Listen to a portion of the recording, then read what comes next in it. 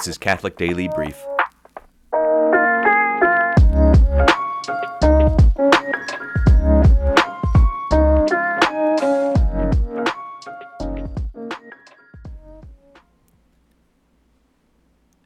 Episode 13. Does God Exist? Part 4. In the past 3 episodes we did about God's existence, you may have noted that they progress from the most certain to the less certain. For example, the arguments that I presented, given by St. Thomas Aquinas, are considered demonstrations. They're necessarily true, because the premises are true and the logic is valid. Those that came after tended to be also very convincing, but not necessarily true. For example, the ones based on scientific premises or scientific evidence that supports the premises are always open to modification or change because science is always changing and progressing. I just noticed, apologies for the audio now because it's raining very hard outside, so there's nothing I can do about it. Anyway, the arguments for God's existence that we'll present in this episode are not demonstrations in a strict sense. They don't necessarily prove God's existence, but they are very, very persuasive nonetheless, because they also spring from our experience. Remember, the moral argument for God's existence is persuasive precisely because it corresponds with our individual experience. These arguments are some of the arguments listed in a book that I would recommend. It's called Handbook of Christian Apologetics. It came out in the mid-90s. It's quite a popular book. It's by the Catholic philosopher Peter Kreeft, whom I've mentioned before. So let's go with the first argument here, which is called the argument from desire. And this is something that was popularized by C.S. Lewis, someone else whom I've mentioned. You might remember me recommending his book, Mere Christianity. And he puts the argument from desire like this. This is in Mere Christianity, Book 3, Chapter 10.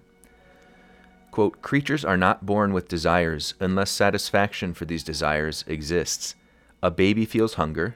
Well, there is such a thing as food. A dolphin wants to swim. Well, there is such a thing as water. Men feel sexual desire. Well, there is such a thing as sex. If I find in myself a desire which no experience in this world can satisfy, the most probable explanation is that I was made for another world." End quote. So that's pretty clear, but to just put it in other words, everything that we desire naturally has an object of its fulfillment. Like he said, when we hunger or thirst, there are objects that exist that correspond to those desires and fulfill them. But there's a distinction to be made between innate desires or natural desires and external or artificial desires. For example, just because you desire to be a professional athlete, it doesn't mean that you can really do that. Or just because you desire a unicorn doesn't mean that you can satisfy that desire with a unicorn. Those are external or artificial desires. The first set of desires are internal. They're natural. Every human being has these desires, and those desires can be fulfilled by realities that exist.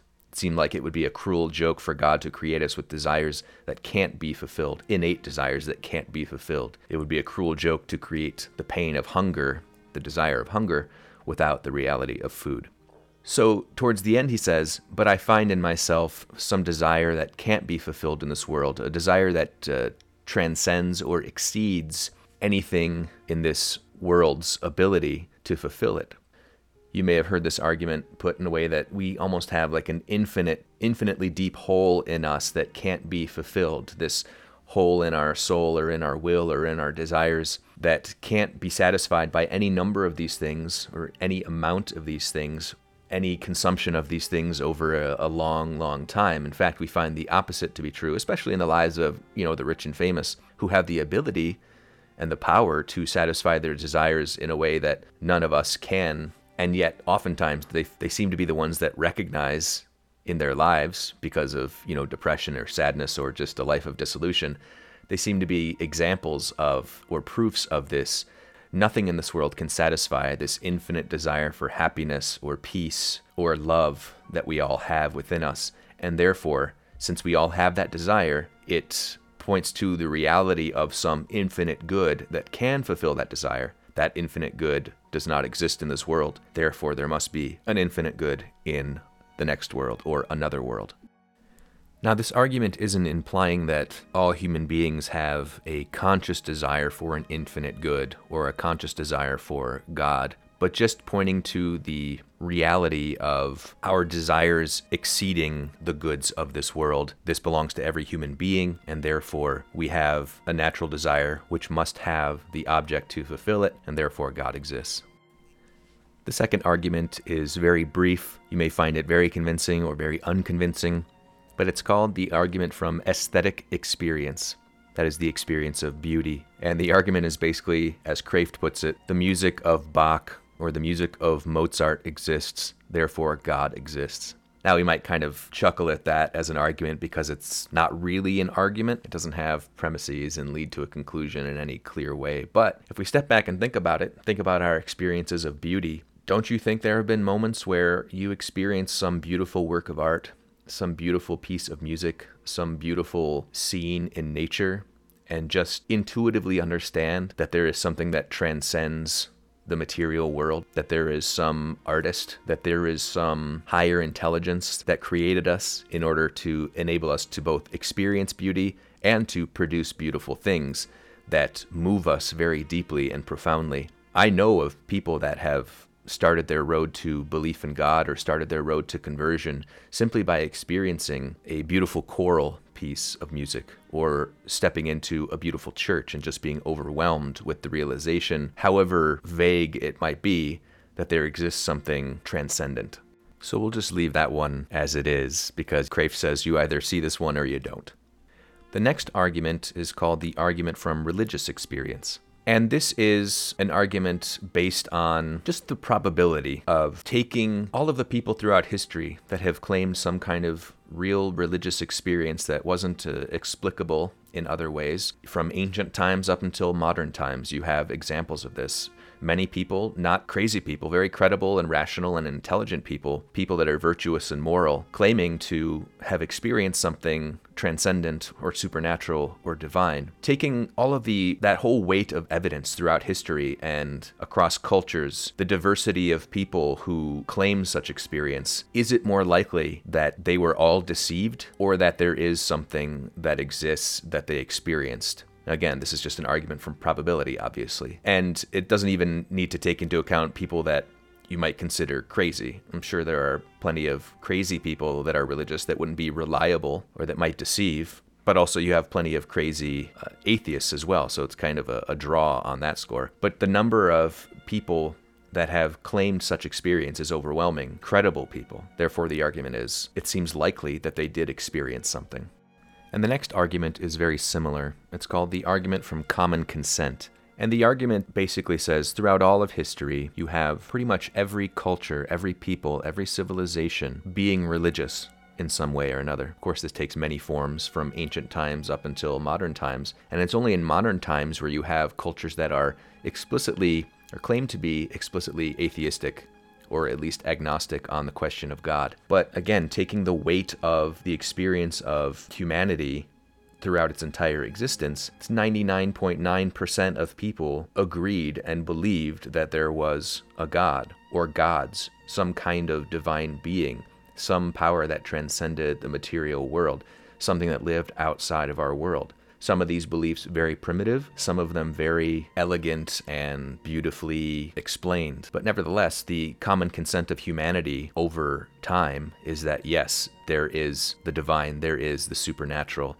Is it likely that our small sliver of recent history is correct over the experience of the rest of human history? Are we so arrogant as to believe that because we have all this technology and all this science that somehow that has nullified the belief and experience of all of the rest of human history? We tend to think that what comes later is always better, that modern society is more wise and smarter than past societies, but that reasoning has no basis. Technology progresses, yes, but sometimes in a negative way. It has negative impacts. That means we're not necessarily wiser. We're not necessarily smarter or better informed about the world. I would take a 12-year-old from the 13th century up against a millennial nowadays. You ask them simply to speak about the world, to speak about culture and humanity and literature. My money's on the kid from the 13th century. There also is a tendency to uncritically accept the claim that science has disproven God. First of all, best thing to do when someone says that is ask for the proofs. The second thing to note is that, in principle, that's not possible. Science does not deal with the realm that could possibly disprove God.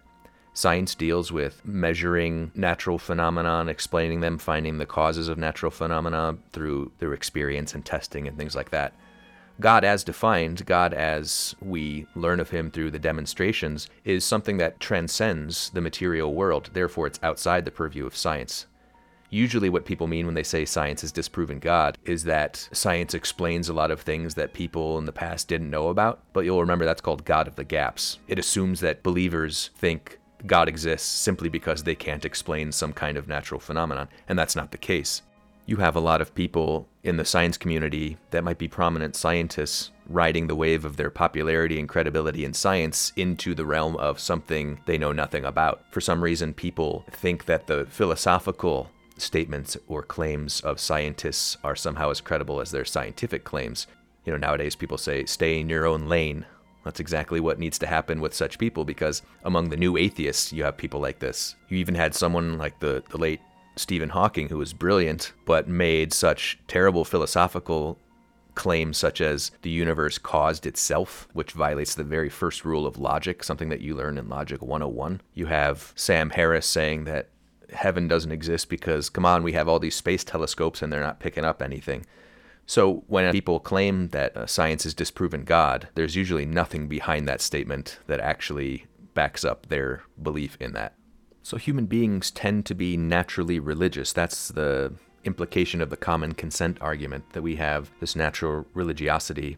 And even people that claim that they're not religious or that they're spiritual, not religious, really do find some kind of religious ritual to carry out in their lives. People that deny that God exists, they usually tend to find some other object of worship. Not that they are conscious of the fact that they're worshiping, but in effect, they're doing something that's pretty much the same as what a believer in God would do, ordering their whole lives around some particular thing, changing their habits to appease some certain thing or fad or celebrity or whatever. So we are naturally religious in the sense that we naturally are inclined to make something an object of our worship. And even when we deny the true object of our worship, that is God, we usually fill in that space with something else. Like, oh, religious people are so dumb. I can't believe they do the things they do. Also, I would die for this celebrity. That's a kind of mentality you have of people nowadays. So taking all of this into account, we move to our last, not so much a proof as a thought experiment that most people are familiar with, called Pascal's wager. This was articulated by the French philosopher Blaise Pascal. And basically the argument is, if you're not sure about God's existence, if you don't find all of these demonstrations or any of these demonstrations worthwhile or credible, you should probably consider your options and do a cost-benefit analysis. So if you believe God exists and he does exist, then you can be rewarded with eternal life. If you believe God exists and he doesn't exist, well, then that's the end of things, you don't really lose anything. If you don't believe God exists, but he does exist, then the implication is your life after this life will not be a pleasant one. And if you don't believe God exists and he doesn't exist, then you're in the same boat as the person who does believe God exists, but he doesn't exist. That is, nothing lost. But the difference between the two outcomes, if God does exist, should be enough for you to place your bet on God's existence and live accordingly. Now, we shouldn't be really just making a bet, and Pascal didn't intend it that way either, but he's showing how we ought to consider our lives given the possibility of heaven. You stand to gain everything if you believe God exists, and you lose nothing if you believe he exists but he doesn't. Whereas you lose everything if you don't believe God exists and it turns out that he does. This is mainly just to point out the foolishness of the one who doesn't really seek to know God's existence, the one who doubts but also doesn't try to resolve that doubt, and how much he's putting on the line, how much he's risking by living in that way. And there are plenty of people who are in this category, so this could be a first step, a way to prompt or to spark someone on the path to searching for the truth.